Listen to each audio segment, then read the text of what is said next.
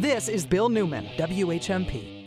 Welcome to the show. As our regular listeners know, Mondays are Mayor's Monday here on the show, and we have with us today the mayor of Salem, Massachusetts, Kim Driscoll, who is in her 5th term as the mayor of Salem. She is also here because she wanted to be on Mayor's Mondays. Oh, actually, she's running for lieutenant governor.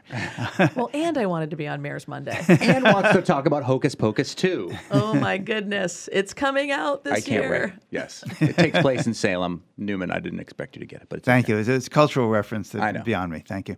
From the 90s, so you've had a little bit of a while to get Okay. it. Yeah. I either didn't know or I forgot one or the other. I'll take the 5th. So, Madam Mayor, Kim Driscoll, thank you for being with us. I really appreciate it. You're on your way to Greenfield. What's in Greenfield today? Let's start there. Yeah, I mean, I think we want to make sure we're experiencing every corner of this Commonwealth. Thrilled to be able to be in Western Mass and make sure not only that we're listening, but we're sharing ideas. So meeting with the mayor of Greenfield, going to be talking a little bit about their internet issues that they have there and opportunities, looking at a food processing plant that takes a lot of the local produce and turns it into products, and going to spend some time talking about local issues regarding infrastructure, a big need, not just in Western Mass, but in communities across the Commonwealth. A big capital expense is the ability to afford those public safety buildings, public works buildings, how we can, as a state, better support those efforts. There is a Democratic primary. You were the victor at the Democratic Convention, some 41.6% of the votes at the Democratic Convention. There are 3 Democrats running for Lieutenant Governor, Tammy Gouveia, and Eric Lesser. There are 2 Republicans as well, but frankly, I don't think they're actually going to matter very much here because, yes, there will be a governor's race, but no, I don't think that there's going to be – I know no one's going to take any of this for granted and everyone's going to work very hard, and I understand all that, but the idea that we would elect a Republican governor – particularly one who is really a Trump supporter, I just find that just beyond the pale of believability. So let's talk a bit about what an administration would look like with you as the lieutenant governor, presumably with Maura Healey as the governor. So tell us, what would that be? How would it be different from the present administration, or would it be similar? You know, I think the role of being governor and certainly lieutenant governor gives you an opportunity to really impact cities and towns in our Commonwealth, the places where people live. As mayor, one of the reasons that I get excited every day in terms of being able to go to work is because you get to make a meaningful impact. I like to say I'm part of the Get Stuff Done wing. There's no Republican or Democratic pothole. There's just a pothole and it needs to get fixed. And people are really expecting you to resolve their challenges. I'm hoping as part of this next administration to be a strong partner to a Governor Healey, to put Massachusetts in a position to tackle some of the things that we've talked about doing, but frankly haven't taken on. And instead, by the way, a lot of us in the local level have had to step up and do more. Whether you're talking about early ed, we've expanded pre-K in my community, something we know working families could really benefit from and certainly supports our youngest learners, or housing. We are at crisis levels when it comes to housing, particularly affordable housing. And I hear that everywhere I go, even in places where housing is more affordable. None of those challenges, whether you're talking about housing, schooling, the climate challenges we have, transportation, you can't solve them without action at the local level. So I'm hopeful in my role to be a key piece of the network building out a stronger Massachusetts. And that means connecting with communities, making sure they have the resources, using the power of convening that you have out of a governor's office to put your thumb on the scale for places that need a little bit more help. And to be able to advance an agenda that puts residents here first at a time when people are hurting. Tell us a bit more, if you would, please, about the expansion of pre-K in your city. I'd really be interested to hear about that. Yeah, we're a gateway city in Salem, which means we have lots of different incomes, backgrounds, races, languages spoken within our schools. And we really saw a need to get children in a high-quality pre-K experience earlier. Rather than take it on as a universal pre-K method, meaning you're just part of your school district, you're essentially expanding a grade, we were concerned about sort of undermining our existing childcare providers who take care of kids who are less than 4 years old. So we have what's called a mixed model. We have both in-district classrooms and we support our existing childcare providers so they can pay their educators more, reduce the cost of childcare for families that are using those services, and expand opportunities within the community-based partners and within our schools. It has been a complete home run. We put our thumb on the scale a little bit in terms of the students we're serving to make sure our most economically disadvantaged students had sort of a higher number in terms of getting into this. We had a lottery-based system getting into the program because we know our students who for whom English is a second language or who come from an economically disadvantaged background will get more out of a high-quality pre-K experience. I'd love for us not to have to make choices like that. There are whole states, Bill. The state of Alabama, a red state, every 4-year-old has a high-quality pre-K experience there. Tennessee has done much to expand high-quality pre-K experiences. The research is clear. We're talking about Alabama, that state that's next to Mississippi? That's right. That Alabama? That's right. And you know who led the effort there? Their business community recognized that this is not only going to help our families who are working, but those youngest learners and give them a positive trajectory out. So they actually pushed the governor there to invest $10 million to start their high-quality pre-K experience. And is this a program that you see that should and can be expanded for all of Massachusetts? 1,000%. The research is clear. Getting students and our youngest learners a really solid start. It just can't be any pre-K. It really needs to be high quality. And frankly, we should say, birth to 4. But let's start. We have some communities that don't even have full day kindergarten. So, in my estimation, the legislature's done a lot of work on this. They've assessed a lot of the challenges. We have historic resources. This is one of those investments that we could make that could lead to longer term prosperity, both for those youngest learners and help our working families at the same time. As I understand it, the deficits in learning that accrue early on follow a student for a long time, and therefore getting students into high-quality educational programs early really matters. I get that. What I would like some more clarification on, and I appreciate your helping me understand this, is what can the Massachusetts legislature, what can the executive branch do to make this happen at a local level? So a couple different things. One is obviously funding. It is more expensive to educate children at a younger level if we're incorporating that into the public school system. But we have a number of communities who are actually also seeing declining enrollment. We're just all having less kids. So you may have space in schools, and there's a marriage to be made between putting 4-year-olds in an early learning environment. Where we also have some needs are addressing the licensure changes. So the ratios, the licensure requirements for early education, that's 4 and below, are different than for students who are going through our typical K through 12 systems, which means for after-school care, it's really difficult to put that in place without some adjustment in how we think about licensing and some unity in how we think about caring for kids at that 4-year-old age and not necessarily making it an obstacle to overcome. And the third thing I'd say is technical assistance.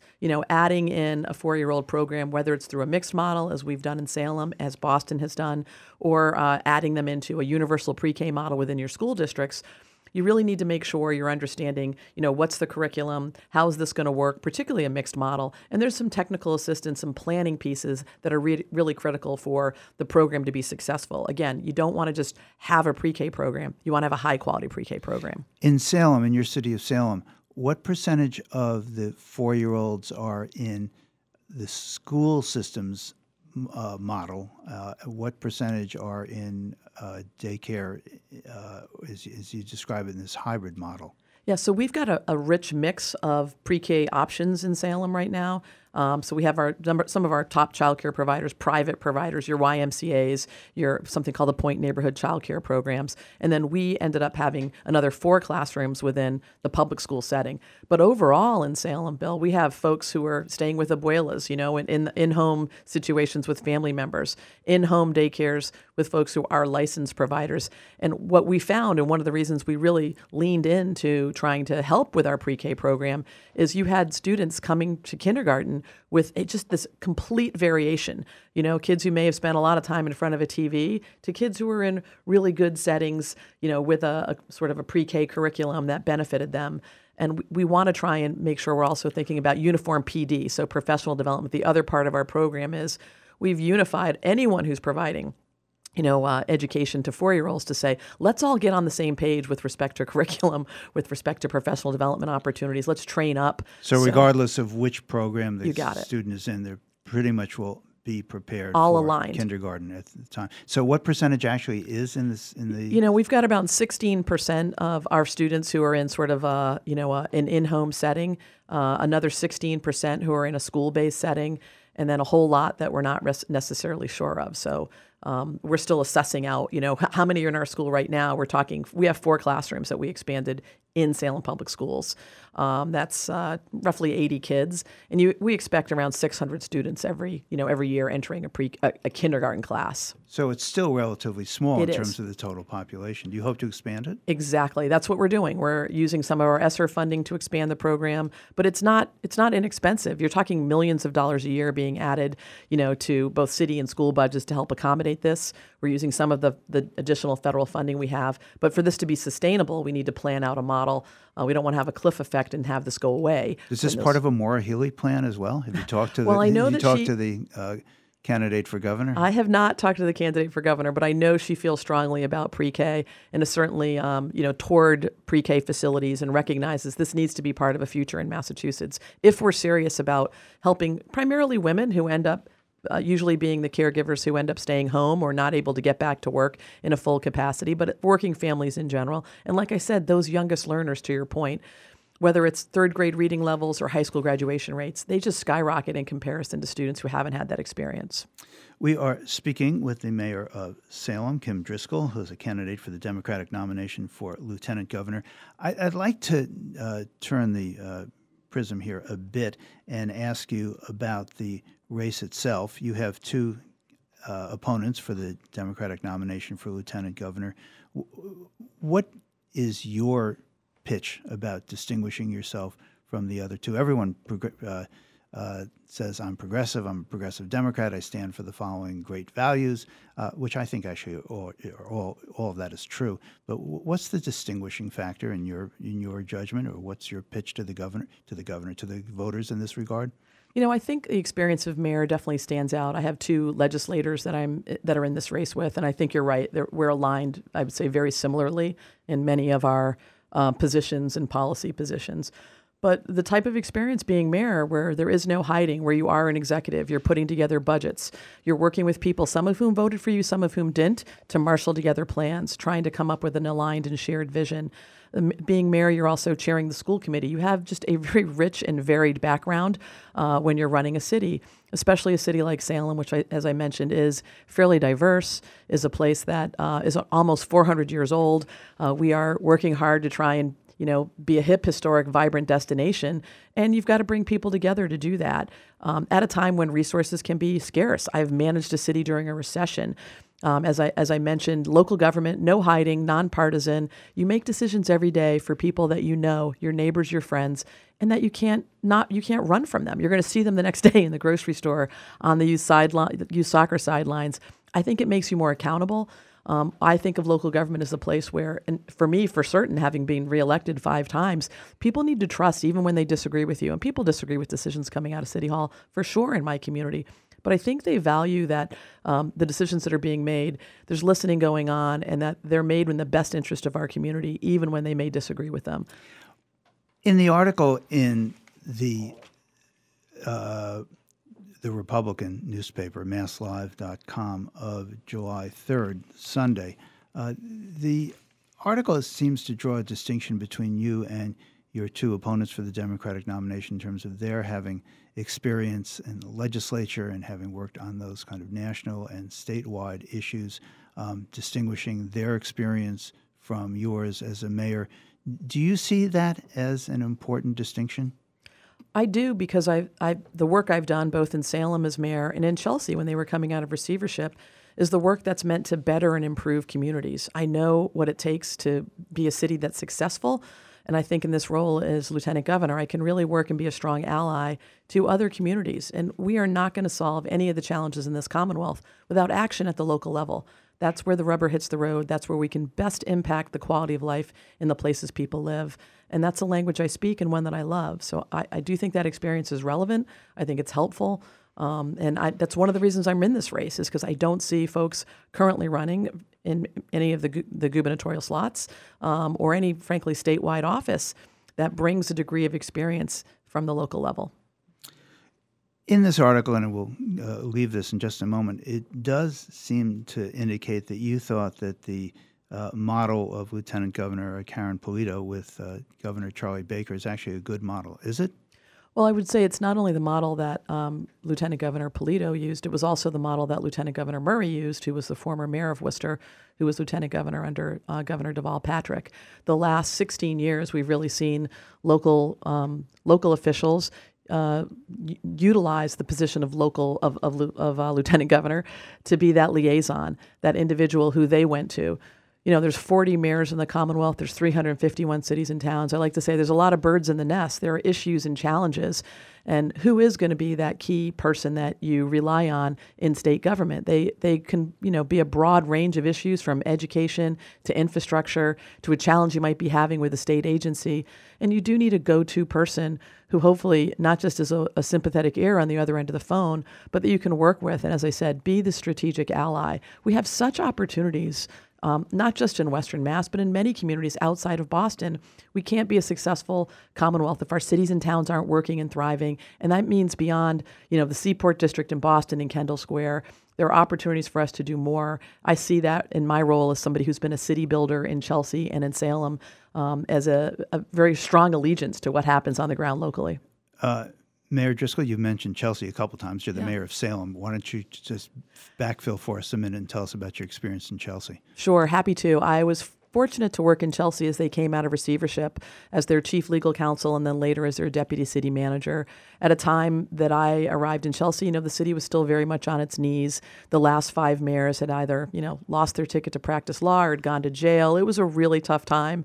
And there wasn't a lot of accountability there. And I was part of a team that brought back renewed investment, renewed engagement with community members, and certainly renewed accountability for local government at a time when I think the city of Chelsea really needed it.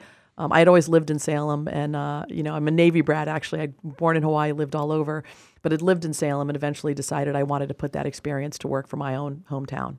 So, Mayor Driscoll, let's talk about the politics of this for a minute. One thing that you said, and I should note for our listeners that I was one of the members of the panel that was asking questions of the lieutenant governor candidates here in Northampton when that forum was presented. And you said something I thought was really quite nuanced and skillful at the time. There were five candidates.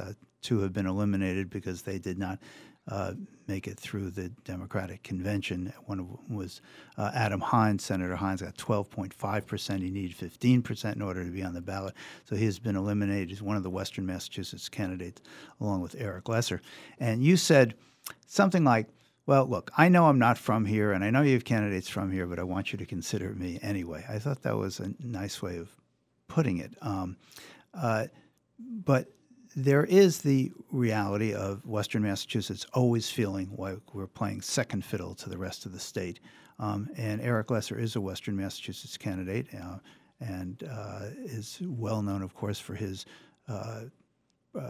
encouraging and fighting for a west-east rail, as we call it here. And I'm wondering what you think about that. Western Massachusetts not versus the rest of the state, but certainly playing second fiddle to the rest of the state, both in terms of economic assistance from Boston and political influence as well. I mean, I think folks are spot on to feel that way. Western Mass has certainly not seen the same level of investment. When we look at Auditor Bump's report about what's happening, the inequities that exist between not only Western Mass, but rural parts of Massachusetts. You can also go to places in the South Coast, Southeastern Mass, where people also feel like they're a little bit closer to Rhode Island and don't necessarily capture the same level of investment. And I like to say I understand that, and I don't have to be from your hometown. I'm not the hometown gal, but I care about the success of hometowns. When I go to Holyoke, I see immense opportunity, beautiful architecture. Gateway cities used to be the hub of their regional economic existence. There were places where great wealth was made in communities, in various places. If you're talking about Lynn, it's the shoe industry. It could be the paper industry. It could be lots of different industries during that period of industrialization. where you saw We're talking growth. about a lot of empty factory buildings. Exactly, that but could be used for housing. Such among other things. prominence now in terms of opportunities for housing. I actually think there's opportunities for jobs. Look, I'm a huge supporter of rail. Salem has the busiest commuter rail station in the MBTA system. We benefit from having access to Boston via rail. But rail is not the only answer. So we need West-East Rail, as you called it, for sure, to be able to get people back and forth for the climate values, for the opportunities to grow both economically. But I don't think Western Mass wants their entire economic success tied to the city of Boston. We need opportunities for jobs in this region, and we need ways to get around, for people to get around in this region, meaning within their own city and adjacent cities. Those are rideshare, on-demand rideshare programs. We started one in Salem. There is opportunities for us to do more to serve other regions and to make sure there's economic prosperity here. We have a world-class life sciences industry in Massachusetts. All the R&D happens. All the brain power happens. A lot of it in Cambridge and Boston. It's expanding, but not necessarily far enough. But where things are manufactured, biomanufacturing, that happens in other states right now. There's no reason we couldn't see opportunities for that to happen in places that are a little more outside of Boston and in places that have opportunity, like those empty mills in Holyoke, as you mentioned. And there are other places as well. Well, since we're on the subject of Holyoke, I'd like to maybe, since we just have a minute left, conclude by asking about that. Holyoke's school system has been in receivership for a long time. I'd like to know where you stand with regard to support of charter schools or not support of charter schools in terms of the number of charter schools and caps and support of public schools. And I know it's a big question to ask you to answer in a minute, but I'd appreciate your top line. Yeah, I'll do my best. I do not support expanding the cap on charter schools. And largely I'm a mayor, and I know how precious those resources are. And we have a charter school in Salem. We don't have a hostile relationship with them, I want to be clear. But I wouldn't want to see it expanded further, taking dollars away from, our community and our public schools. With respect to receivership, there are some communities that put their schools in receivership. I think in Holyoke, it was sought at the time, or certainly not necessarily. It wasn't terribly opposed. Let's put it that way. That's a better way for sure. And maybe there are times when there is such instability where that might make sense. But and the state did say, we're taking you over, and the city kind of said, acquiesced. Okay, right? I want to be clear. I think education is a community mission, right? I think it's best done by community members and locally. We have leveraged our partners in my community, from museums to the Park Service site to youth service groups. And it's not just the mayor's job. It's not just the superintendent's job. It's not just the educator at the front of a classroom. It's everyone's job. And in my estimation, if you find that you have to bring in receivership because things are so unstable, it is meant to be a short term, let's get things stabilized. Let's make sure folks are trained around accountability, and let's make sure we're handing things back over to our local community leaders. That is the best way to see improvements in education, in my estimation. I certainly don't support it happening in Boston right now. And I hope that we can find a pathway forward for accountability for kids, because that's who we're talking about, who's at stake, while recognizing that local control is really what we need in terms of education being a community mission. On this Mayor's Monday, we have been speaking with Kim Driscoll, who is in her 5th term as Salem's mayor. She is on her way to Greenfield, and we promised we'd get you there relatively on time, so your campaign day does not start too late and due to our fault. Thank you, Madam Mayor. Really appreciate your being with us today. Kim Driscoll is a candidate for lieutenant governor. The Democratic primary, the Republican primary for that matter too, is September 6th. Thank you, Madam Mayor. Thanks for having me. This is Bill Newman, WHMP. Many sights to see. The Western Mass Business Show with local dynamo Tara Brewster, Saturdays at 11 and Sundays at 2, only on WHMP. Brought to you by Greenfield Savings Bank, with offices all throughout Hampshire and Franklin counties. GreenfieldSavings.com. The Western Mass Business Show with Tara Brewster, WHMP.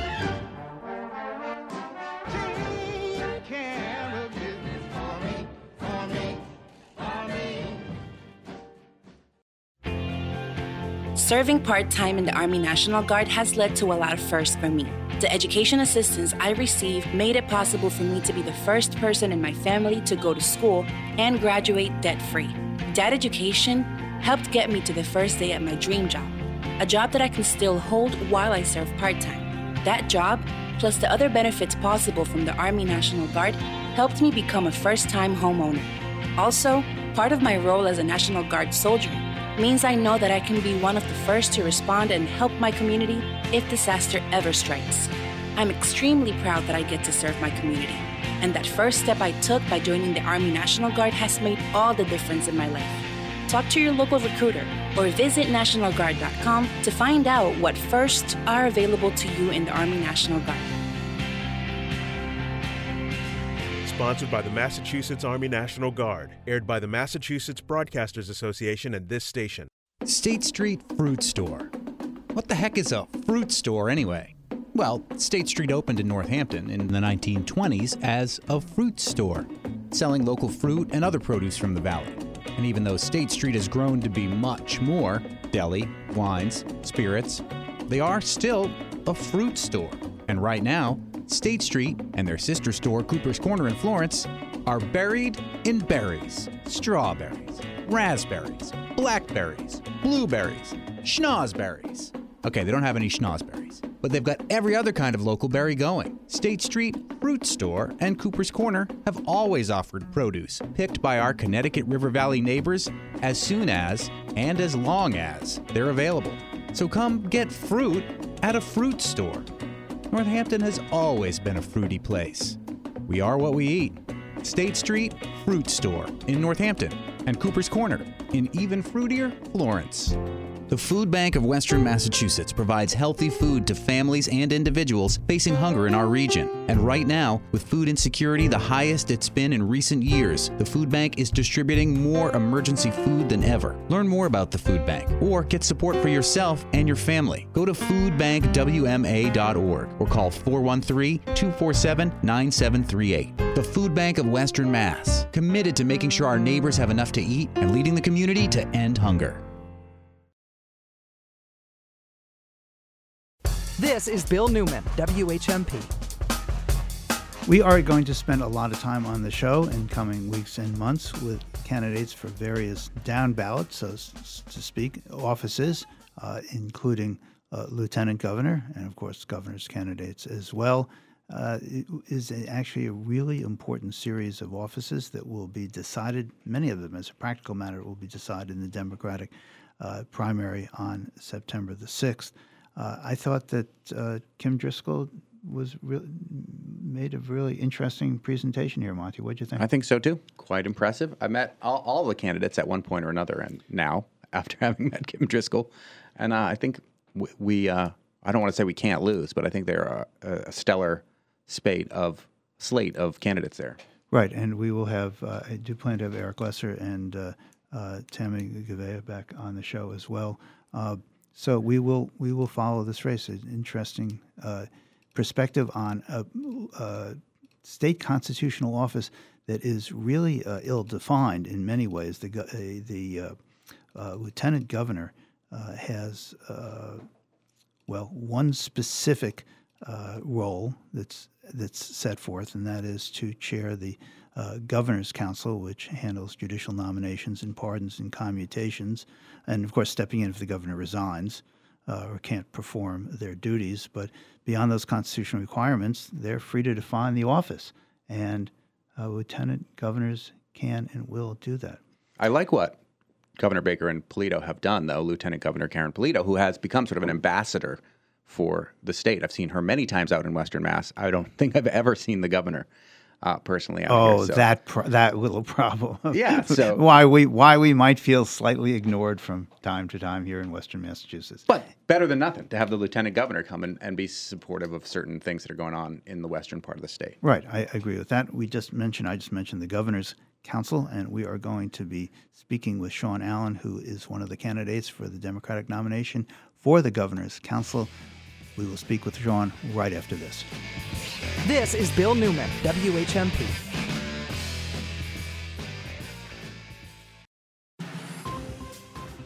For WHMP News, I'm Jess Tyler.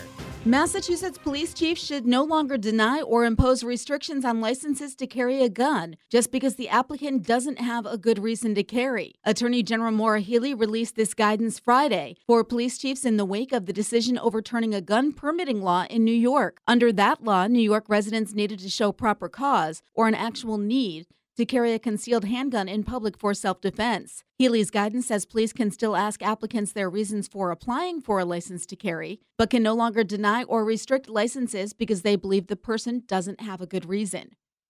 The new $4.3 million public safety complex in West Hampton is taking longer than expected. The completion date has now been bumped until the fall. Construction challenges, including the discovery of vermiculite, as well as change orders and a shortage of construction workers, have caused the setback. Residents approved a Proposition 2.5 debt exclusion override to finance the project in March of 2021, and the former public safety facility at 48 Stage Road was demolished the following month. Massachusetts Department of Public Health has awarded the Mass in Motion statewide health program $1.1 million.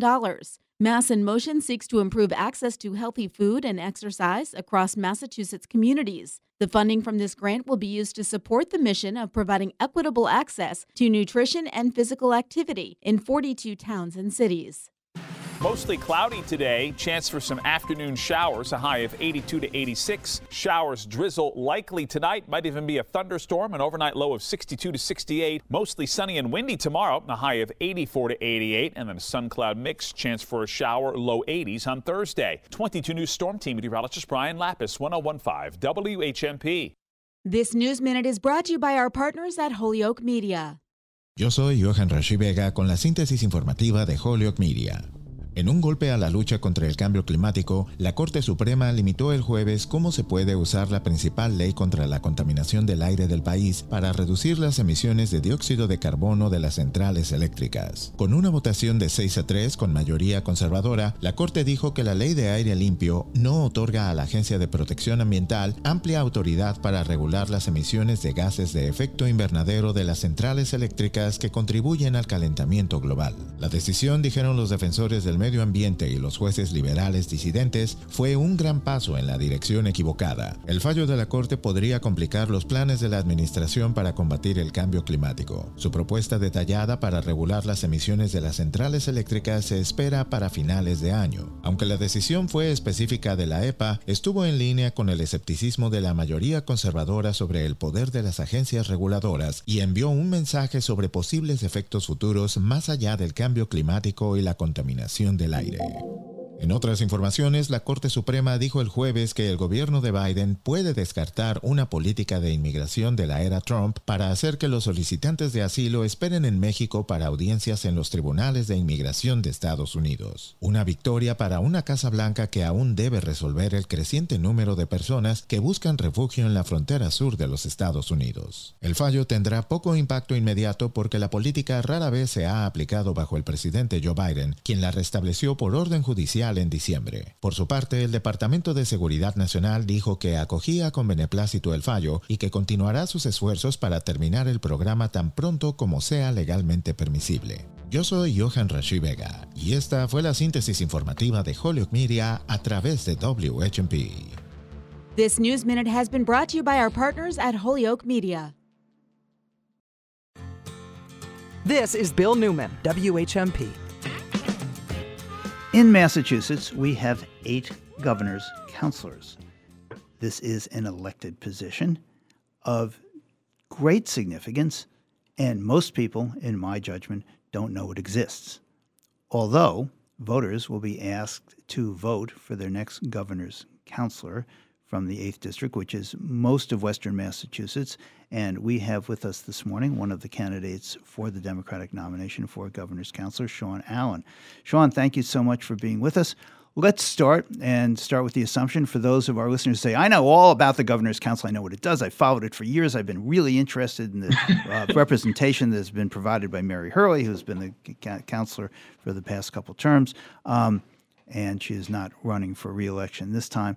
But let's start for those who are not in that camp. What's the Governor's Council? And why does it matter?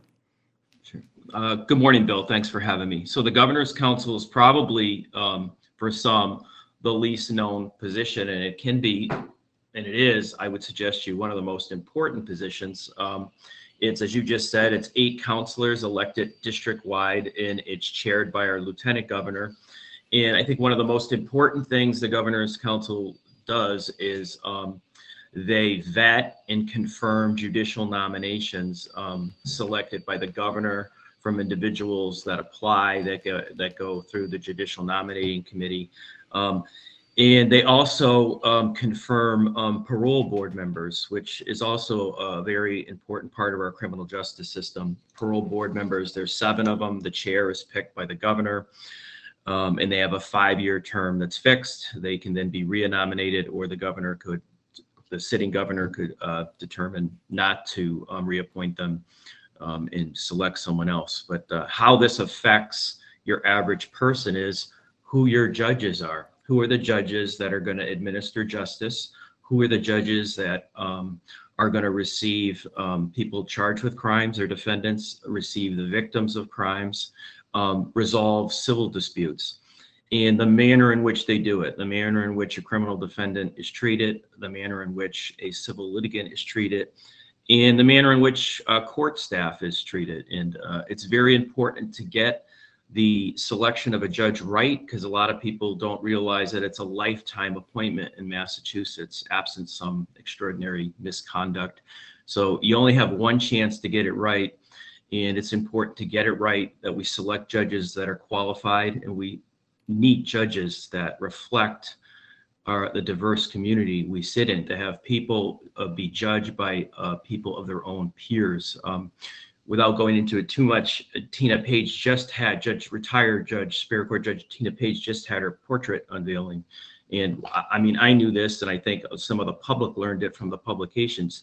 There has not been a Black judge appointed to the Superior Court bench in decades, except Tina Page. And I know, because I practice law every day with qualified African-American women and men that are definitely qualified. And one of the problems is we have to take the political connection out of the appointment of judges. The selection has to be based upon qualifications and not political connections. Yeah, we should note that in addition to the courts that Sean Allen just mentioned, specifically, we also have probate and family courts where enormously consequential decisions are made every day. And then we have specialty courts like land court. And although Governor Baker has now appointed all of the members of the Supreme Judicial Court, there are likely to be openings in the appeals court as well. Right. So there is a lot for the governor's council to determine and to decide about in the coming years. Okay, so Sean Allen, now that you've helped us understand what the governor's council does, why do you want this job, and why do you think you're the most qualified person for it? We'll give you 2 minutes. So Bill, 2 minutes for the stump speech. Okay. I believe, Bill, I'm uniquely qualified out of any candidate in the field. I have been practicing law for 22 years. I've appeared in almost every district court and superior court in the Commonwealth of Massachusetts. On occasion, I've appeared in the appeals court. I've taken 50 cases to full verdict with juries and done countless of jury waived trials. Who best to vet a judge than a lawyer that practices before judges for over 2 decades, knows the ins and the outs of the bail statute, the criminal statute. Our firm has a unique background. We do a lot of significant amount of civil work as well. And the other thing I'd like to mention within my 2 minutes is I've worked in the criminal justice system for my entire adult life. At age 24, I took a job at the KEEP program. For your viewers that don't know what that is, it's they assign caseworkers to provide outreach and direct services to youths committed to DYS and DSS, that's the Department of Youth Services, and Family Services, to assist them with educational, mental health needs. And then I transitioned to become a social worker. I went to law school part-time in the evening, and as a social worker, I protected children, victims of domestic violence, victims of sexual assault, abuse. I know what causes crime. I know what leads an individual into the criminal justice system. I have a vast amount of experience, and I believe I'm also the only candidate that's actively practiced in veterans court, drug court, mental health court, diverting people from the criminal justice system. My experience is unique, and I believe I'm the best candidate to select qualified judges that will have years of effect on our local communities. I think some listeners just had their interest piqued by something you just said, Sean, which is drug court, mental health court. What are they? So just to give you the brief answer, Bill, it's not like any special judge gets assigned to these courts, but they're like subdivisions of the district courts that specialize in offenses. As an example, a drug user, someone that's addicted to substances, what keeps bringing them into the system? Is there an alternative way to prevent this from happening, to prevent reoffending? Can we give a just disposition that's going to set the person up, not for failure, but for recovery? So there are, as an example, in Hamden County, Judge Charles Gross is basically chairing, he's the head of drug court. So if a person comes into the district court and they're eligible for drug court, they do an intake with a clinician who looks at their background, and they get diverted into the drug court. So the goal is not incarceration, it's treatment and rehabilitation. And that's what it's got to be for a nonviolent offender. And it may not be the first time, it may not be the second time, but to help them recover over incarceration.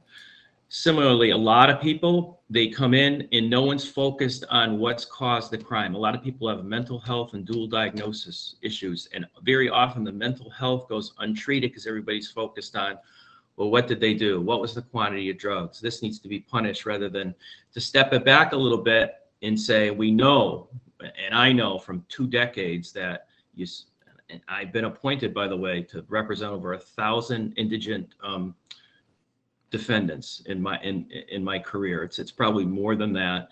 And on occasion, they've come in 2 or 3 times for the same thing. So mental health court is also a court that will look at someone's psychological needs and again, work on diversion rather than incarceration. Our veterans court, the most honored, the least considered when they come into the door. Why is this veteran who comes back from service drowning with substance abuse, mental health issues? That's a specialized court that will look at a veteran, absolutely divert a veteran, give them a different disposition other than convictions, which you can carry on for years on your record. And we all know convictions also, beyond the penalty of having to go to jail and that stigma, it just sticks with you. You have a hard time finding a job. So those are really important courts to look at when you're vetting judges. Look at what their qualifications are, look at what their history is. Those are the things that matter. And those 3 things that I highlighted are one way to stop the revolving door of what people sometimes call as bad people or reoffenders, which those are labels, and they're not labels I use, but they're labels in our trade that very often people use. But these are particularized courts where we need judges of skill and qualifications. And there's many lawyers that have clinical backgrounds that then become attorneys. They would make great judges. And there's many of those individuals within diversified communities that would make great judges. But that right now just isn't happening. We are speaking with Sean Allen. He is a partner in the Holyoke-based law firm of Allen and Ball. He has been a practicing attorney here in Western Massachusetts for over 2 decades, and he is a candidate for the Governor's Council in the 8th District. The primary will be September 6th, and as a practical matter, I think the primary will decide who our next Governor's Counselor will be. It's a really important position. I hope you'll stay with us. We'll continue our conversation with Sean Allen right after this. This is Bill Newman, WHMP.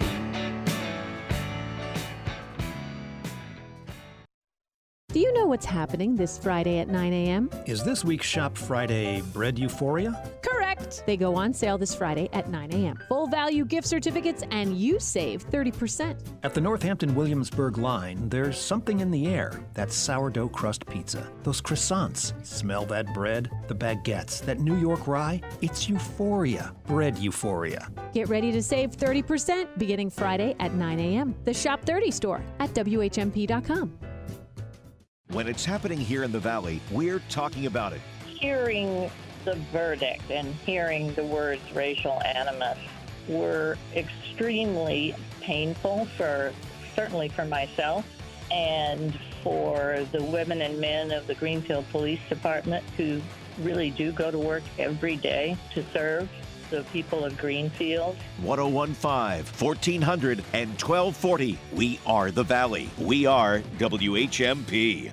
Hi, I'm Missy Tatro, Assistant Vice President and Senior Mortgage Originator at Greenfield Cooperative Bank and its Northampton Co-op Bank Division. And I'm Mortgage Originator Jessica O'Clair. Did you know you can start your pre-qualification or mortgage application online? Head on over to our new website at bestlocalbank.com and apply today. Or, if you prefer, come see us in person at one of our Hampshire or Franklin County locations. Right now, we're also giving you the opportunity to save up to $1,000 on your closing costs. That's right. You get $750 plus another $250 when we pre-qualify you for a mortgage. It's the Best Local Mortgage from the Best Local Bank. So come on over to the co-op and see me, Missy Tatro. Or me, Jessica O'Clair, and save up to $1,000 on your closing costs. Close by September 30th. Be a new first mortgage customer or refinance from another loan provider. Minimum $100,000 loan subject to change or end without notice. Other conditions apply. See bank for details. Greenfield Cooperative Bank is an equal housing lender, member FDIC, member DIF. You can count on your friends at the co-op.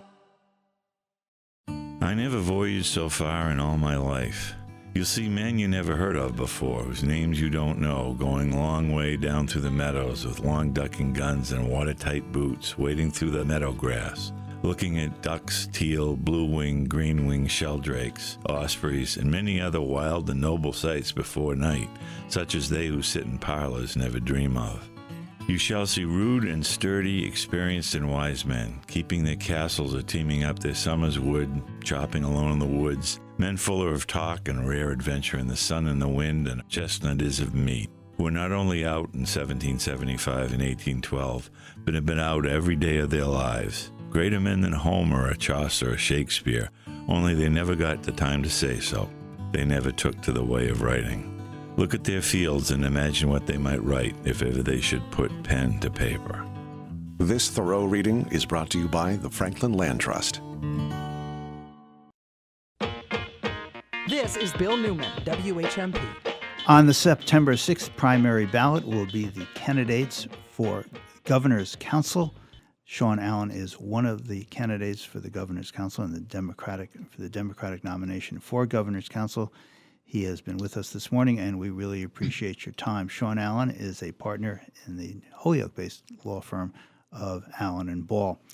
Sean, one aspect or one of the responsibilities of the Governor's Council and Governor's Counselor is to approve members of the parole board. And the parole board serve for extended terms and decide who is let out on parole and who will have to continue to serve time inside the razor wire. I'd appreciate your thoughts with regard to the responsibility of the Governor's Council and the Governor's Counselors to decide who sits on that very important body. So, Bill, similarly to the selection of judges, it's equally important to make sure that when the governor proposes a member to be appointed to the parole board, that individual is vetted and we get it right. So currently, we have sent a governor's council to Boston to represent our jurisdictions. She ran on a platform and of when hell freezes over, would she ever vote for a pardon or a commutation? So a lot of people don't understand that other than first degree murder, but without the availability of parole, there's second degree murder, and a person must serve at least 15 years of that sentence before they're then eligible for review by the parole board, who will vote and decide whether there's conditions of release after full profiles being brought before them as to whether a person should be released after 15. But obviously there's a host of other crimes other than murder where people are given minimum mandatory sentences, where people are sentenced as joint venturers, and that's a fancy word to say sometimes someone gets sentenced for participating in something. They're sentenced for something somebody else did. Which is the principle, and a lot of times people don't understand that. And a good example is I drive my friend to the store.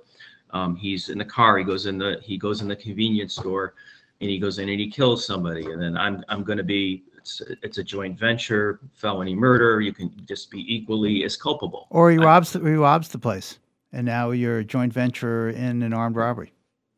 Right. And you're going to be sentenced very often, depending on how the individual is indicted, which means charged, with the same culpability. And sometimes with minimum mandatory sentencing, without getting into too much of that, it takes the discretion away from the judge. And when we talk about minimum mandatory sentencing, you've got to look at the severity of the crime. But very often, that is a factor. But for a judge, they don't have the discretion when we talk about minimum mandatory sentences. Someone's coming in with drug offenses on multiple occasions, because the judge then can't look at the person's mental health history, their history of convictions which led up to a certain convictions. It takes all those factors away.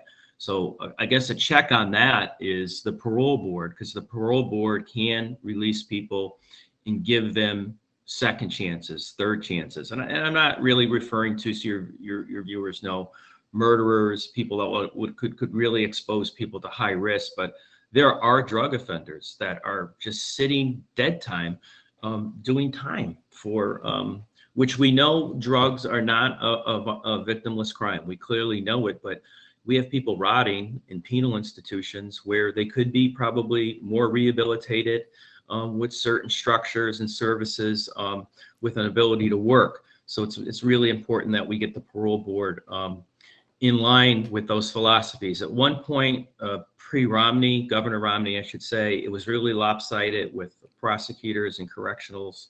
It's becoming more balanced. Currently, our governor actually has nominated Dr. Mary Ann Galvin, who is a psychologist who really appears to be a really good candidate from looking at her history, because she's done court evaluations, she's worked with juveniles and families. So she would, I'm sorry, put your... No, I was just letting you know we have a minute left. A minute left. All right. So that actually would put a different balance to the parole board with respect to voting and viewing with a candidate. But very often, though, people are mistaken. It's not the governor's council. The governor's council only gets to vote on a commutation or a request for pardon. After the parole members agree, they submit it to the governor. Then the governor agrees, and then the governor would submit it to her council for approval. So the governor's council has the final word on this, on whether or not to approve a commutation. It does, but the most important thing is it really comes to us. So you have to get it right with the selection of who's on the parole board with respect to what are the values of our community. What do we want to see happen with low-level offenders or people that have been unjustly sentenced. And again, parole addresses injustices in the criminal justice system. They happen every day. And we got to go. So it's really, really important that we get it right. Sean Allen is candidate for the governor's council in the 8th District. The Democratic primary is September 6th. Thank you, Sean. Thanks, Bill.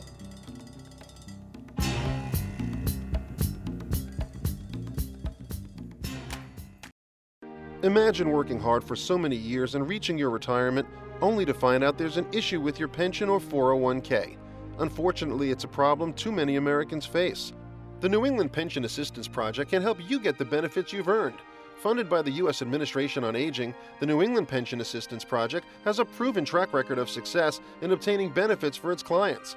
From challenging pension denials and miscalculations to helping with the division of retirement assets in divorce and tracking down retirement benefits from past employers, the New England Pension Assistance Project has recovered more than $42 million in retirement benefits for its clients by providing them with free legal help. Contact the New England Pension Assistance Project at 888-425-6067. That's 888-425-6067, or visit them online at pensionhelp.org/New England. A public service message from the U.S. Administration on Aging's Pension Counseling and Information Program. The only live and local talk in the Valley and for the Valley. WHMP Northampton, WHMQ Greenfield, a Northampton Radio Group station. It's 10 o'clock.